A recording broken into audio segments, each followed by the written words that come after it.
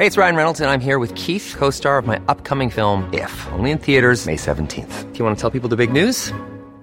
All right, I'll do it. Sign up now and you'll get unlimited for $15 a month and 6 months of Paramount Plus Essential Plan on us. MintMobile.com/switch. Upfront payment of $45 equivalent to $15 per month. Unlimited over 40 gigabytes per month. Face lower speeds. Videos at 480p. Active Mint customers by 531.24 get 6 months of Paramount Plus Essential Plan. Auto renews after 6 months. Offer ends May 31st, 2024. Separate Paramount Plus registration required. Terms and conditions apply if rated PG. A lot can happen in the next 3 years. Like a chatbot may be your new best friend. But what won't change? Needing health insurance. United Healthcare Tri-Term Medical Plans are available for these changing times. Underwritten by Golden Rule Insurance Company, they offer budget-friendly, flexible coverage for people who are in between jobs or missed open enrollment. The plans last nearly 3 years in some states, with access to a nationwide network of doctors and hospitals. So for whatever tomorrow brings, United Healthcare Tri-Term Medical Plans may be for you. Learn more at uh1.com. Hey, I'm Ryan Reynolds. Recently, I asked Mint Mobile's legal team if big wireless companies are allowed to raise prices due to inflation. They said yes. And then when I asked if raising prices technically violates those onerous 2-year contracts, they said, "What the f*** are you talking about, you insane Hollywood ass?" So to recap, we're cutting the price of Mint Unlimited from $30 a month to just $15 a month. Give it a try at mintmobile.com/switch. $45 upfront for 3 months plus taxes and fees. Promo rate for new customers for limited time. Unlimited more than 40 gigabytes per month. Slows full terms at mintmobile.com. The man is complex, but brilliant. And the story is going from lost boy to national treasure. And I think it's only something you can do in the sort of 20th century, early 21st century. Welcome to the Damcasters, brought to you in association with the Pima Air and Space Museum. I'm your host, Matt Bone. It was over a delicious lunch, nearly 3.5 years ago now, that Paul Beaver first told me about the biography he was working on about his friend Eric Brown. Winkle to the world, and arguably the greatest test pilot that's ever lived. The book is finally out, and it's fantastic. I really enjoyed it. So I grabbed this opportunity to sit down with Paul, and we just have a chat in this episode about his friendship with Winkle, his incredible wife Lynn, and just tell some stories about the man and delve into the book as well. We don't go chapter and verse. We don't start talking overly technical because the book is a very human book looking at a complex man. And Paul's done a great job pulling it apart. So I'm going to stop waffling. Ladies and gentlemen, the fabulous Paul Beaver. So like we were saying on the phone, really, I adored it. Thank you for letting me read it early. Huge pleasure. It's considering, I think we've been chatting about this for 3 years now, haven't we? Well, I've been actually, if I think about it, it's been 6 years in the gestation. COVID didn't help, of course, mainly because Penguin, like all businesses, sort of slowed down or changed direction or whatever. But I think the key was that once I started doing the research, I found it wasn't a simple job. It wasn't just rehashing wings on my sleeve. It actually required a lot of due diligence in going into primary sources. So therefore, it was a 6-year project. I think that, the timing actually was right. I should have known the timing was going to be right. I should have known it was going to be easier than just dashing off a book like Spitfire Evolution, which took a month. I had to grow up quickly. I think I've whittled everything down in this book to just one question. Mm-hmm. You knew Eric for 40 years, mm-hmm. and he was quite keen for you to do his biography after he passed, of course. What did the things that you found in your research tell you about your friend that you didn't know? I found out a lot I didn't know about Eric. I found that, and I never called him Winkle. I always called him Eric. The very first time I met him in November 1978, I think it was, I said, "What do I call you, sir?" And before he could answer, his wife Lynn said, who had the most beautiful Northern Irish accent, she said, "Paul, he's called Eric.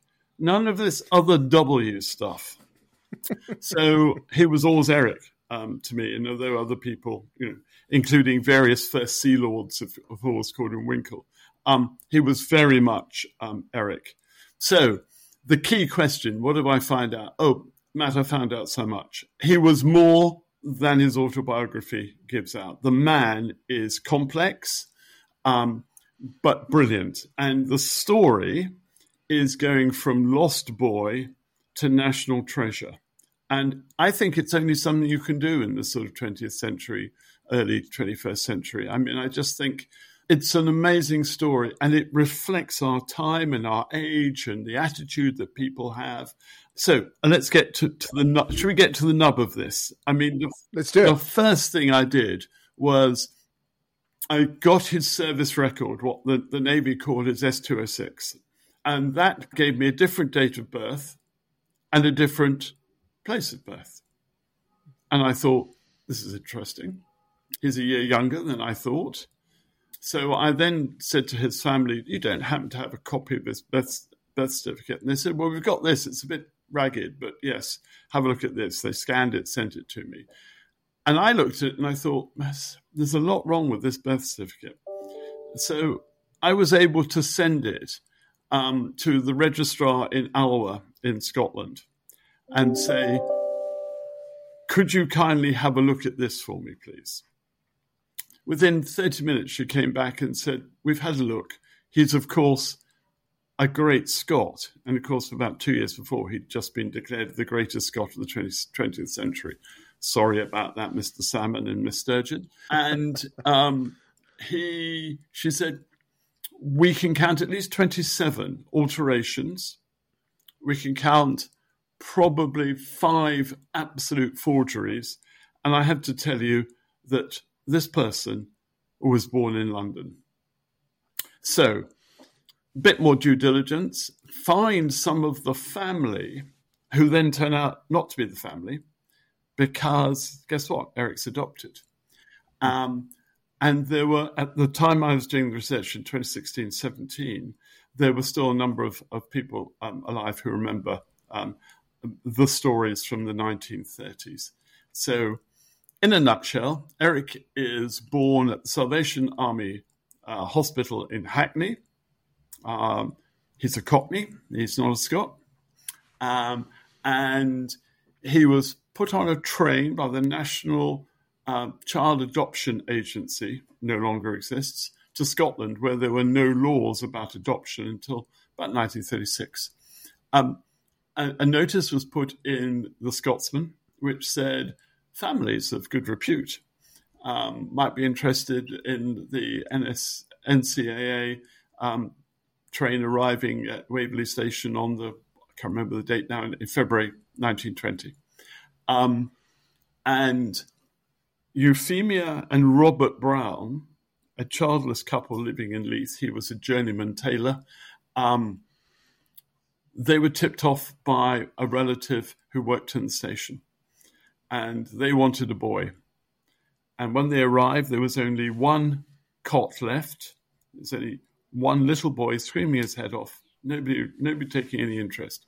That was Eric Brown, or that was Eric. Surname unknown. Mother Dorothy, no father's name. And from there, I had to start building the story.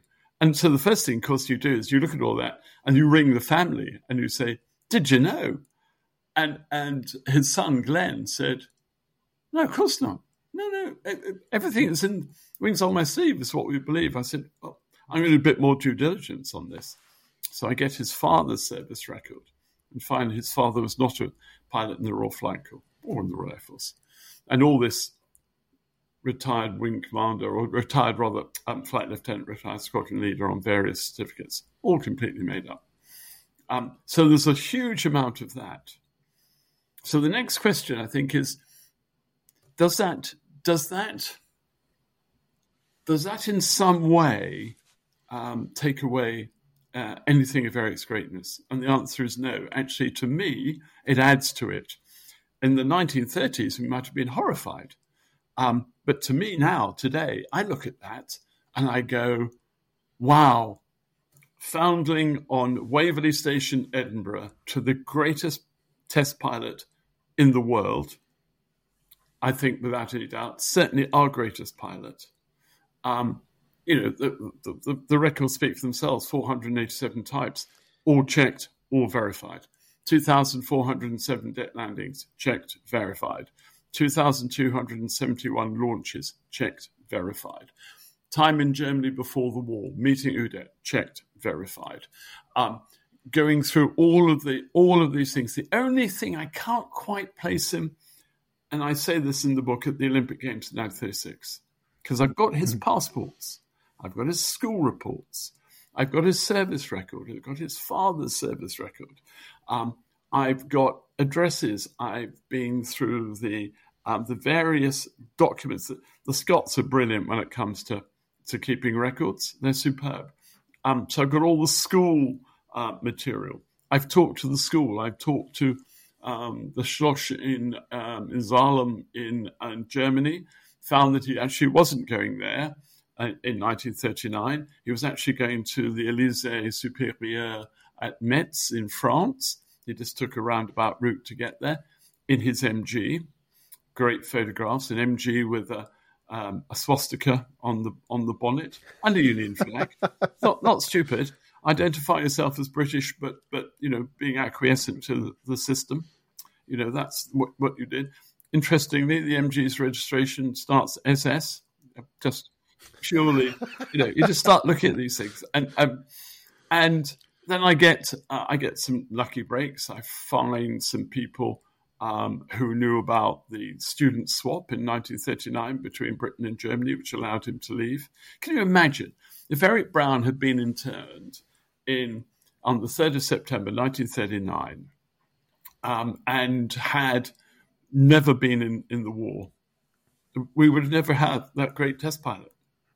And the fact he went to the Royal Navy, the fact that he started off as a naval seaman second class. So I'm really sorry, the good burghers of Edinburgh. Your statue at Edinburgh Airport is somewhat misleading in its in what's written there. You've got all of these things, Matt. You go through, which I think makes two things. It makes a biography compelling because the research has been done, but it makes the character even more compelling. And it's who didn't he meet in the 20th century? Every just about everyone. And there's this great line, which I don't actually think is in the book in the end. I think it was edited out, but it was dinner party 2009. Phil O'Dell and a few other test pilots and me. You'd have to be either a display pilot or a test pilot to be there. I only qualify on the display pilot bit. And I'm sitting next to Eric. The conversation dips, as conversations do at dinner parties. It's only 12 of us. And Eric says, of course, the second time I met Hitler. To which Phil O'Dell falls off his chair almost and goes, what do you mean the second time? What was the first? And, we almost, I wanted to call the biography The Second Time I Met Hitler. But Penguin thought that was more for an autobiography rather than a biography. But and it's just fun stuff like that. And slowly, in the last few years, probably 2013 to 2016, I saw a lot of Eric. I got more and more out of him. The whole Civil War thing in Spain. Really, really interesting. Can't really firm that up other than entries in his flying logbook and odd notes. So I've got 12 cases of notes. I've got pictures, photo albums. I've got memorabilia, badges, all sorts of stuff that I've been going through and using. So I'm pretty sure I know Eric Brown better than anyone, certainly better than anyone in his family, probably better than anyone who actually served with him, because I've delved into the man. That's the whole point of writing a biography. It isn't a list of aeroplanes flown. It's not wings on my sleeve. It is absolutely the biography of Eric Melrose Brown. Of course, originally christened Eric Brown, the Melrose was introduced at school because there was another Eric Brown. And there are a lot of Browns around in the borders, and he's a boy from Galashiels, not Melrose, Galashiels. The people in Gala say, Brown is not a common surname. It's just a well-liked one. So lots of people have it.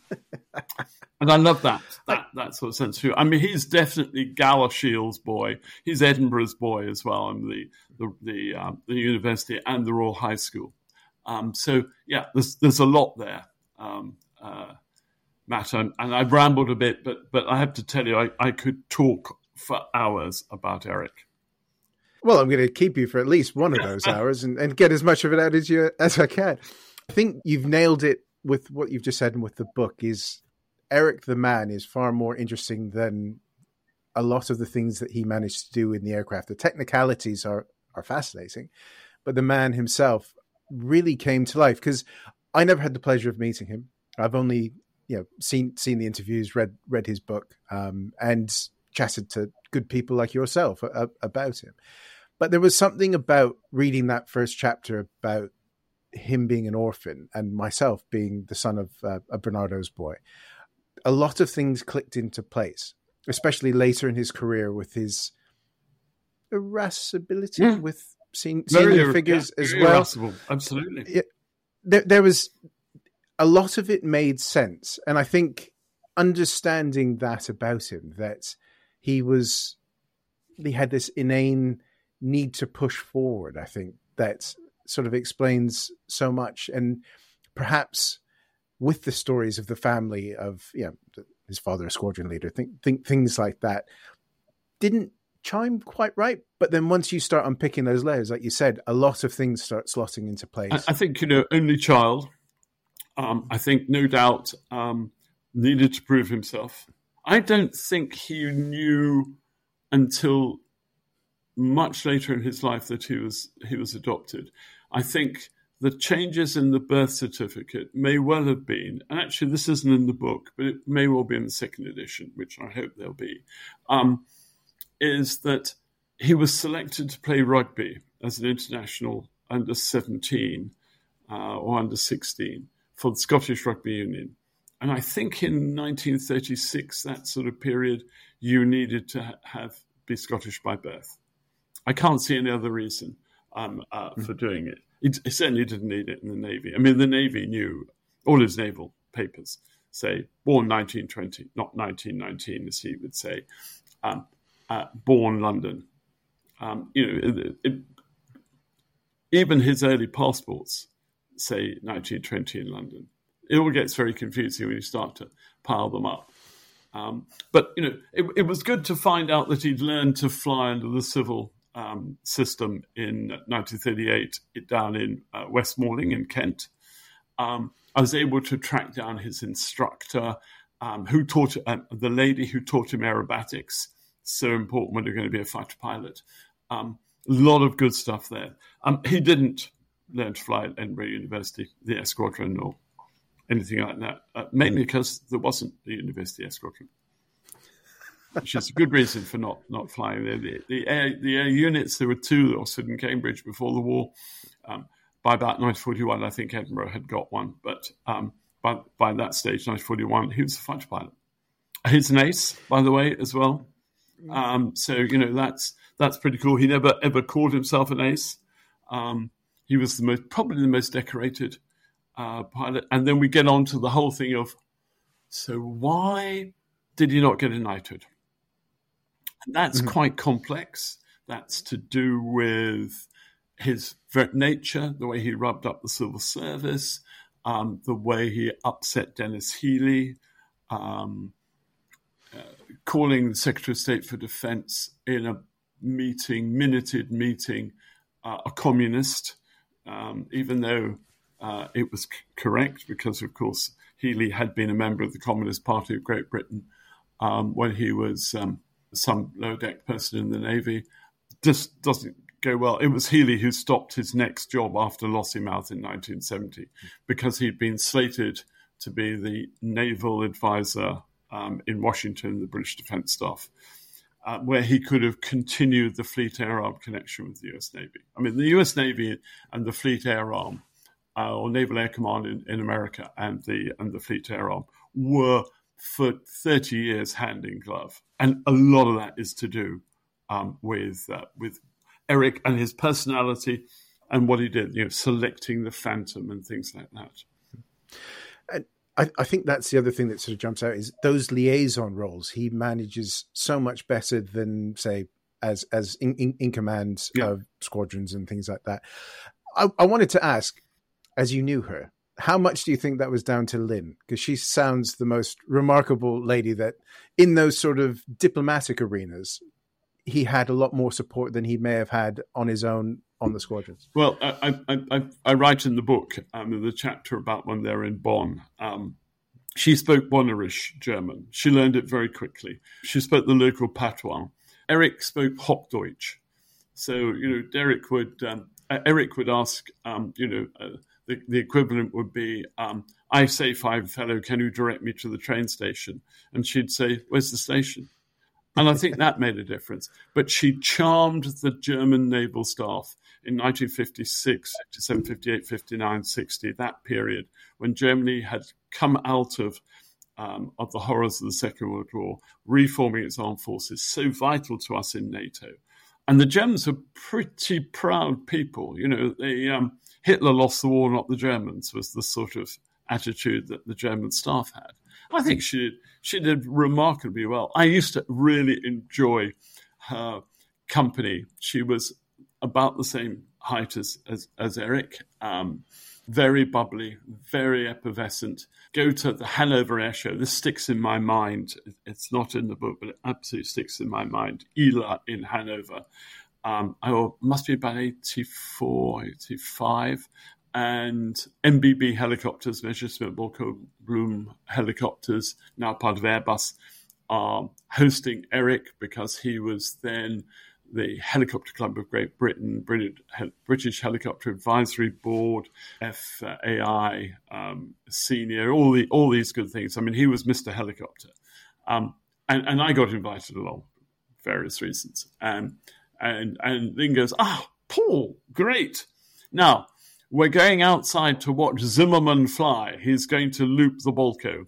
So we went outside to see Charlie Zimmerman do the most amazing flying display, which was great because that got me introduced to Charlie Zimmerman. I was a very junior reservist territorial officer in the Army Air Corps going through flying training. To meet the great Zimmerman was fantastic. So I owe Lynn a lot as well. And I did enjoy her company. She would always allow me to open the champagne because you always had to have champagne when you went there. That was the other thing. I was talking just recently. They sound like people after my own heart. You'd love them. You'd love them. I was talking to Jenna Gearing, the sculptor who sculpted Winkle for both the National Gallery in Scotland and Fleet Air Arm Museum. And in fact, I have the resin cast of one of those on my desk. And Jenna said the thing that she, as a 21-year-old, doing her very first commission as a sculptor, she's asked, gin tonic or champagne almost before saying, would you like to sit down? She thought he was fab, and they were both charming. They were a power couple, we'd call them today. I mean, Lynn in the Second World War was the force's favourite on the light service, I think it was called. Today we call that Radio 2, I think. The BBC in Northern Ireland doing force's favourites, singing. So Lance Corporal O'Donovan wants to be remembered to his family in Belfast and wants to sing X. And so she would do the intro and then she'd sing the song. And that got them actually to meet Glenn, to Glenn Miller. The whole of this Glenn Miller thing is actually not Eric, it's Lynn that does it. And she sang with the Glenn Miller band the night before Glenn Miller takes off or the last concert they do. It may not be exactly the night before, but just before he's killed. And Eric is so incredibly hurt by the fact that hang on, I'm the chief naval test pilot. I'm the one with the medals. I'm an ace. That he's allowed to play the second drums. And guess what I've got? I've got the drumsticks. So it's little things like that I think are just fabulous. The book is peppered with them, and it rounds out the man so much. And Lynn, I came away really wanting to have met Lynn. I have to tell you, the things that he really disliked, like she was a better skier. I mean, she down with it, and when he was still, sort of ploughing away, she was off and gone. And in a cocktail party, she had the most beautiful blonde hair, sparkling blue eyes, great personality, and a red dress. Fantastic. I can remember her being overawed by this. She was so confident, and she gave him confidence. And I think actually, she sort of starts to convert him from martinet, and there's all the hassle over the Helicopter Club of Great Britain and things like that, which I write about in the book. And then we get into the whole process of him retiring. What does he do? He's already been a bear with a sore head in 1970 when the Navy don't want him anymore. And they didn't want a lot of people then. It wasn't just picking him out. And then he gets to the end of the career. What's he going to do next? Might update Wings on My Sleeve, which I should say he didn't write. Kenneth Pullman was the author of that, the Admiralty author, which is in the book. And it was a propaganda book, propaganda story. But once these myths are there, they've got to continue. So you'll see stuff on YouTube, and you'll see Eric. You'll see heck, you see Radio 4 Desert Island Discs. I was born in Leith in 1919. He says, no, he wasn't. The myths and legends, I can forgive all of that because it just makes the story more interesting. And he becomes a national treasure. And the thing that I loved about what he did, and I can see that from the letters which I've got, is the Bishop's Waltham, small little town in Hampshire, aviation group write to him and say, would you come? We've just formed. It's a sort of ad hoc group of 60 people. A lot of us are air traffic controllers from Shanwick. Not everyone's got military experience. Not everyone's a pilot. In fact, very few are. But we have an aviation group. We meet once a month. Would you come and talk to us? And would you come and be our patron? So, of course, he said yes. And now we have a patrons' night. I am now the patron of the Bishop's Waltham Aviation Group, sort of following on that succession with Eric. It's fab. And I go and talk about Eric. And I go and just let them into yet something else that I've found out. Flying German jets. Of course, that's going to be so important this summer when the Messerschmitt 262 comes over from Germany. We're going to be talking German jets again. Eric and the German jets. He flew at least 7 of the 262s, including the 2-seat night fighter version. There's only one left, and that's in South Africa now. He's a man that I thought in Wings on My Sleeve was 2-dimensional. He's very much a 3-dimensional man. He has a really strong character. And what I wanted to do was create a book that not just you and I, Matt, would read because we know who he is, but maybe some people who'd never heard of him will read and go, what an amazing guy. Do we make these people anymore? Where do we make this guy from? How do we create this? In what country in the world? I suppose there are a few. America probably is an example. I throw Canada in there. Okay, well. Canada. Throw me a bone. Okay, yeah. Throw you a bone. Canada. Sorry, where's Canada? No. Yeah. And you can go from being a foundling up to being the most famous pilot in the world. I mean, in what?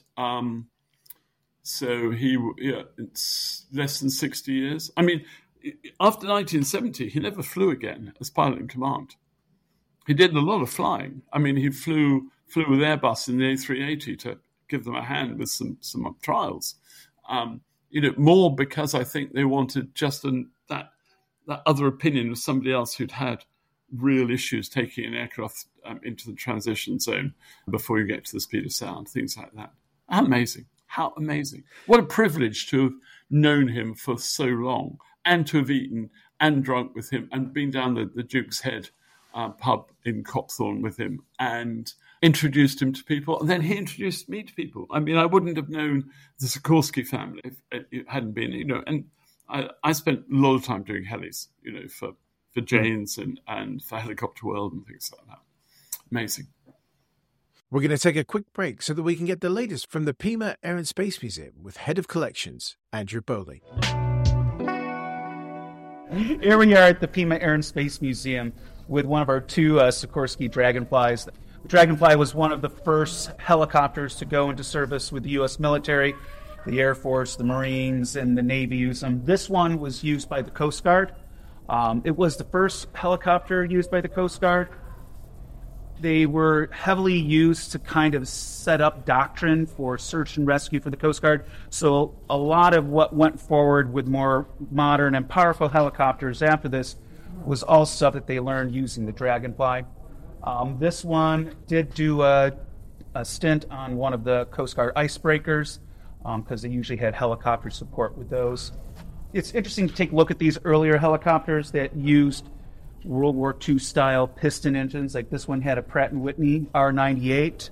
So it limited a lot of the payload these types of helicopters could take. So it really wasn't until you started having turbine engines in helicopters, like starting with helicopters like the Huey, that helicopters were actually able to start carrying larger amounts of troops and carry more equipment and more crew, weapons, etc. But this is one of the ones that started it all, like with the Bell and some of the other early helicopter designs. To learn more about what is on display and what events are coming up at the Pima Air and Space Museum in Tucson, Arizona, please do check out their website at www.pimaair.org.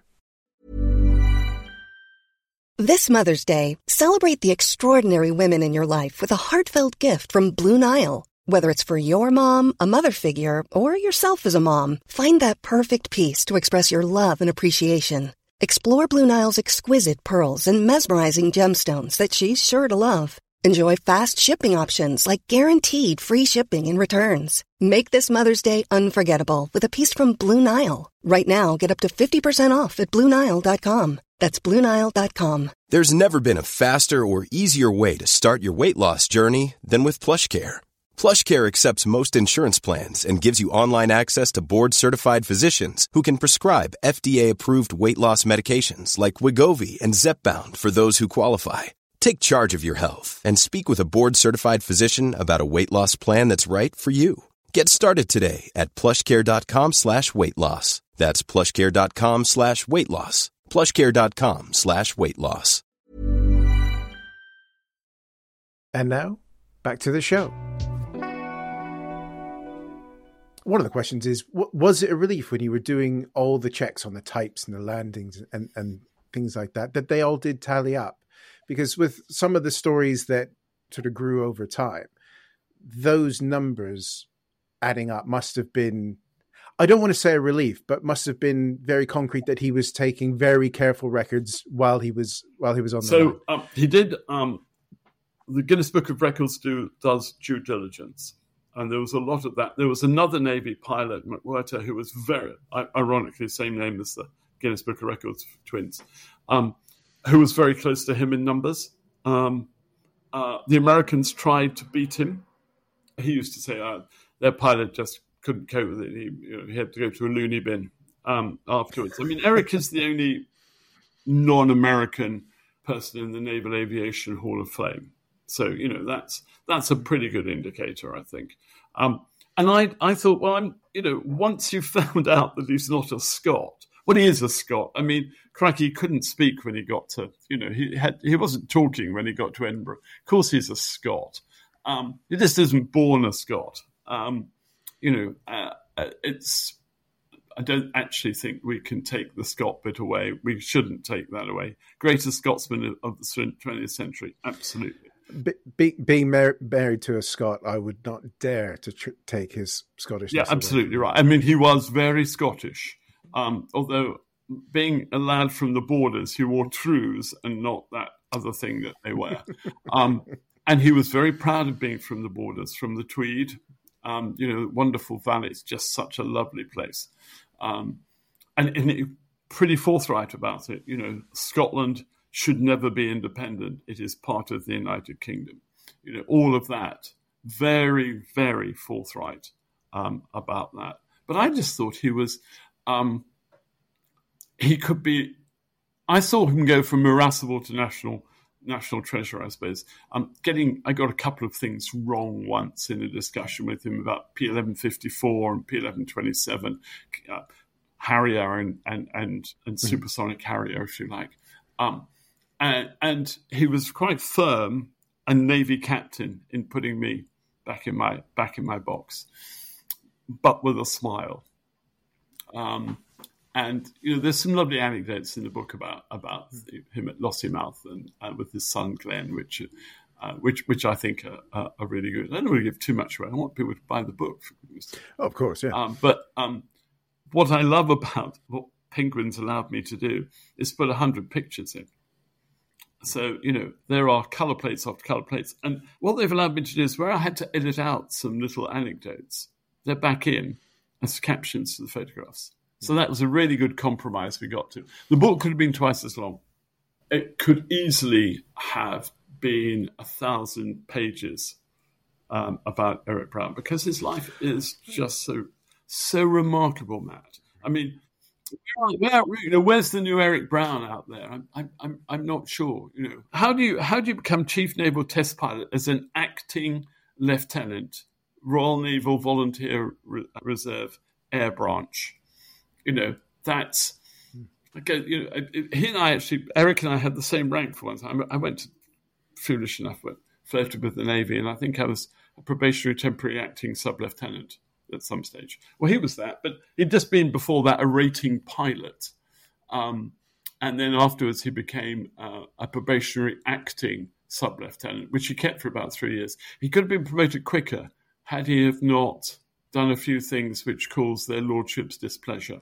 And that was one of the wonderful things about reading his S-206, where oh my God, did take away aircraft without permission, did cause a hurricane to catch fire, did low-level aerobatics without permission, grounded for 2 weeks. Thank goodness he was. Otherwise, he would never have been able to court Lynn. I mean, that was a marriage made in heaven. First girlfriend, married. She died in 1998. I mean, fantastic. And I think that's what comes across really well. I'm looking forward to the final version because I've got the one without the pictures. And so I'm looking forward to seeing you in a couple of weeks. Yeah, 8th June, the Royal Aeronautical Society, yep. Absolutely. And the thing, that point you just made there came across was the fact he was a bit of a boy really made me happy that some of the things that he didn't talk so willingly about, the naughtiness, the grabbing things, which explains the Saunders Row incident as well, that, if he fancied taking something up or doing something, he just did it. And I really like that about him. I love the fact that in 1945 he goes into the Russian zone in Germany with some cigarettes and says to the guys, not only do they have some German aircraft, they had a Focke-Wulf 187 there, which he wanted to fly, but they also had a Yak 3. Kind of go and fly that. It's not authorized. Pack of cigarettes. I've done the same. 1992 Sikorsky in Russia. Can I look inside the MiG-31? Not authorized. 200 Marlboro. Authorized. And the same thing. I mean, I just think it's very good. He's always prepared. You see, when you're a test pilot, you need to be prepared for what you don't expect to happen. So means of escape. I mean, he used to drum this into me with my flying. 2 means of escape. No, walk into a room. 2 means of escape. In case there's a fire. Know how you can get out. He used to practice rolling into a ball. When he was 93, he had a car accident. A lorry backed into his car. He had a Peugeot 308 sports car. He liked sports cars. He'd just got his first speeding ticket. a lorry backed into the car on the driver's side. And when the police who were passing ran over, one constable apparently said to the other, "Here's a goner," because the driver's side was absolutely collapsed. In the car, the passenger was Eric, curled up in the fetal position, in the brace, all the impact taken, no ill effects. How about that? That's amazing. And the sort of the time and time again, when his shortness of stature saved him. The nickname Winkle is because he's short, and of course Periwinkle. It's Periwinkle. Yeah. An American asked me why we would give such a horrible American woman. Why such a horrible nickname to our greatest pilot? I had to explain it was Periwinkle. It's nothing to do with anything in the other regions. Yes. I just thought, how gosh, Struth saved me. But the fact that he was short enough to fit into things, cockpits, BF 109, Rado. Actually, Rado had quite a bit of space, really. Even the early Spitfires. The Seafire, definitely. I mean, you've been in a Spitfire cockpit. There's not a lot of room. It's not built for someone of my girth and height. Yeah, he was perfect. But actually, he wasn't that tall. Wasn't that out of place. I mean, he wasn't that short for his size. If you look at there's a picture in the book of some of his squadron mates. I've been the photographs have been in his album, and I've been trying to identify them. Then I did a book about the Fleet Arm of the Battle of Britain, and I suddenly realised I could recognise the faces from that, and I've been able to identify them all. They're all about the same, 5'6", 5'7". He used to say he was 5'7". His naval record said something different. I interviewed a stealth fighter pilot recently who's too tall to be United States Air Force pilot, and he just said you learn how to slouch. Yeah. And you know the regs. So it works both ways. You either stand tall or you hunker yourself down a little bit. I recommend Argentine Tango to anyone who wants to be taller, because if you don't stand, I'm leading to talk to you. If you don't do that, I've gone up 2 centimeters since I've been dancing. I suffer from an acute lack of rhythm, so my tango days are not going to happen, I'm afraid. Much to my wife's annoyance. I'm sure she'll get me doing it one of these days. Give her my number. I have to say that I was a bit sad when I finished the book, so I wanted to spend more time with him. And knowing that you probably could have done another volume is bugging me now, because I finished it off on a flight to New York, and I just remember finishing it and thinking, I miss him. That's lovely. And it must have been lovely for you to spend these years after Eric's passing to get to know him a little bit better. I think I probably got to know him in the period before I met him, 1978-ish, I think I met him. I corresponded with him. And in typical Eric, I corresponded a couple of times, and he went, I think it's best if we discuss this over lunch, dear boy. I'm in Surrey. You know where I am. Give me a call. So I gave him a call, and he said, right, okay, lunch on Sunday then. No, are you free on Sunday? Lunch on Sunday.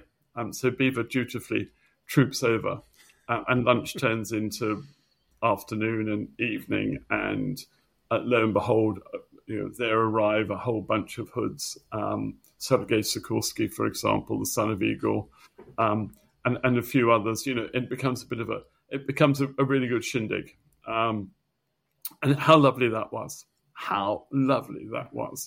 And I didn't look back, but actually to do the research on Eric, Eric 1930s Eric, getting his school diary, boy, was he busy. He was, you name the game, he played it. He played snooker, he played cricket, he played rugby. He didn't play that ridiculous game, the 22 players where they all fall on the floor and go, ow, and I paid far too much money. He played proper games. And he was runner-up ducks of the school. He was top of his class in many things. Actually, his French was better than his German, but his French sort of decayed with the lack of use, and German, his German was then better. And who he didn't know in the old Germany was fascinating, absolutely fascinating.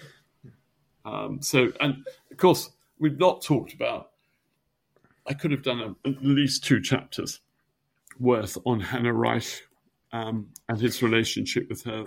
There she is. I was going to ask about Hannah, because that's a very, I don't want to say straight, I'll say interesting relationship there, because she was an interesting woman and strange woman. I mean, fascination with her was something else. So I've got a huge file, sort of, at least that thick, on Hannah, letters and stuff. The one thing there is not is the copy of the last letter she wrote to him before she committed suicide, which he sent to her brother and didn't keep a copy of, which I regret very much, because I'd like to have read that, and I think other people would have done as well. But he had this. He thought she was an amazing aviatrix. I mean, there she was, all these gliding records in 1930s. Age 21, distance record from Friedrichshafen down the spine of Italy and back again. Things like that. People, a really good pilot, a handling pilot like Eric. Not like Melita von Stauffenberg, who was an excellent test pilot, but she was an engineering test pilot. Everything to her was worked out in engineering terms. Claire Mully's book really separates the two. But Eric never met Melita, which I think is a pity, because Eric, although he was an arts grad or arts undergrad, because he didn't actually graduate until he got a war graduation in 1947, but he picked up engineering pretty quickly. And I suppose he had to survive. Yeah. He used to spend when he was at Farnborough, 44 to 49, 5 years at Farnborough, he rarely took leave. He would do a bit of sport every now and then, play rugby. But he would then spend his time with the boffins. And I wish I had some of the stuff that they talked about. I mean, I wish I had the plan form for Concorde drawn on a cigarette packet in building 379 or whatever it was at Farnborough, or the Vulcan wing shape, all coming from Germany, of course. And I think his admiration for German technology and his admiration for the bravery of individual Germans like Hannah Reich. Hannah Reich flew a V1, a manned V1, to see what the problems were with the gyro. Potty. I think he admired that. He couldn't cope with her adoration for Adolf Hitler. I don't suppose any of us can, actually, to be honest. It is strange, but it doesn't take away Hannah's abilities. Flew the first woman to fly a helicopter inside the Deutsche Halle, which he saw. He was there at the right time, the right place. He saw the first British jet fly by just having a weather diversion into Cranwell. And luck plays a huge part in aviation, and in surviving in aviation, that's always the key. Yeah, it's you could see in, especially the way you form and the relationship that had that mutual respect, and I guess for him as well, having been in Germany in those sort of formative years of Nazi rule as well, that must have been a very interesting conversation he was having with himself while he was talking to Hannah about that, how she never reconciled with the fall or the realities of it. Absolutely right. Absolutely right. I mean, I think it's key. Like the country, the language, ironically, the cuisine, some of the wines, which I can agree with him, the Moselles, for example. Not so much the That beer. was my holiday last summer. Not so much the beers. Moselle Valleys. Yeah. So it's good stuff. Didn't like the political bit. Couldn't understand it. Until the Second World War, like the fact the trains ran on time in the autobahns and whatever, because you could just see that. All you saw in Berlin, 38, 39 period, was just a success story. It would today be like going to Beijing. I think then going back, he first went back to Berlin about 10 years after the war, and he was really surprised at the devastation, really shocked by the devastation. But he went back and, he just said, well, the system has weeded out the Nazis. The German military that are left are German military, just like me, a patriot for your country. Your country needs you. You go and be a submarine commander. So he met the submarine commander who'd sunk Audacity, his aircraft carrier, and killed some of his mates. But that's war. The parallels are huge, aren't they? It still happens. There are still between Argentina and Britain, 41 years after the Falklands, there are still people who meet and talk and discuss. There are. And there will be more of this from Iraq and Afghanistan, I'm sure. It's human nature. Because if you're a professional airman, you want to talk, or professional sailor, and Eric was very much a sailor, a flying sailor, you want to talk to the people. You want to talk to your own. I know this from having done a Russian pilot's license when I had a yak in the 90s, going to do a Russian pilot's license in Russia. My Russian was good enough. Their English was almost good enough. I succeeded. I didn't kill anyone. But we then spent 5 hours talking about airplanes with not really a lot in common, except we were able to do it. There's a lot of this going on. But we're all pilots. It's great. And it's understanding that experience. This is, when you get to sit in on those conversations, this is what I saw. What was it like from your side? It was understanding what the reverse is. I think that's really relevant. I think that's he did a lot to bring the Luftwaffe and the Marineflieger into the system properly. If you see in the book, I cite some of his reports. He would have made a great diplomat, and certainly when he went to Bonn as naval attaché. He did a lot of really good work there, especially when Her Majesty the Queen went on state visit, just helping out with that. There's some pictures in the book of that, which you haven't seen yet, I know. I'm really looking forward to that. I think that's enough teasing. People, go out, buy the book. It's fantastic. And I hope they will. I hope they come. We're going to do a few launches. One in London at the 8th of June, which is a free event. I just hope you buy the book. Chalk Valley History Festival, the Army Flying Museum. I want to go to Scotland and take the book up there because good burghers of Galashiels need to know about their man, and those in Edinburgh, the Royal High School, etc. So a lot going on. I'm on Twitter, which is probably the place to find out where I'm going to be. So at Beaver Westminster. So that's me. What I'll do, I shall put the Chalk Valley event, your Twitter, all those things in the description. That'd be lovely. Of the pod, so people can. Thank you, Paul. It's always a delight, and I love the book. Thank you for spending some time with me. Huge pleasure. I'm very happy.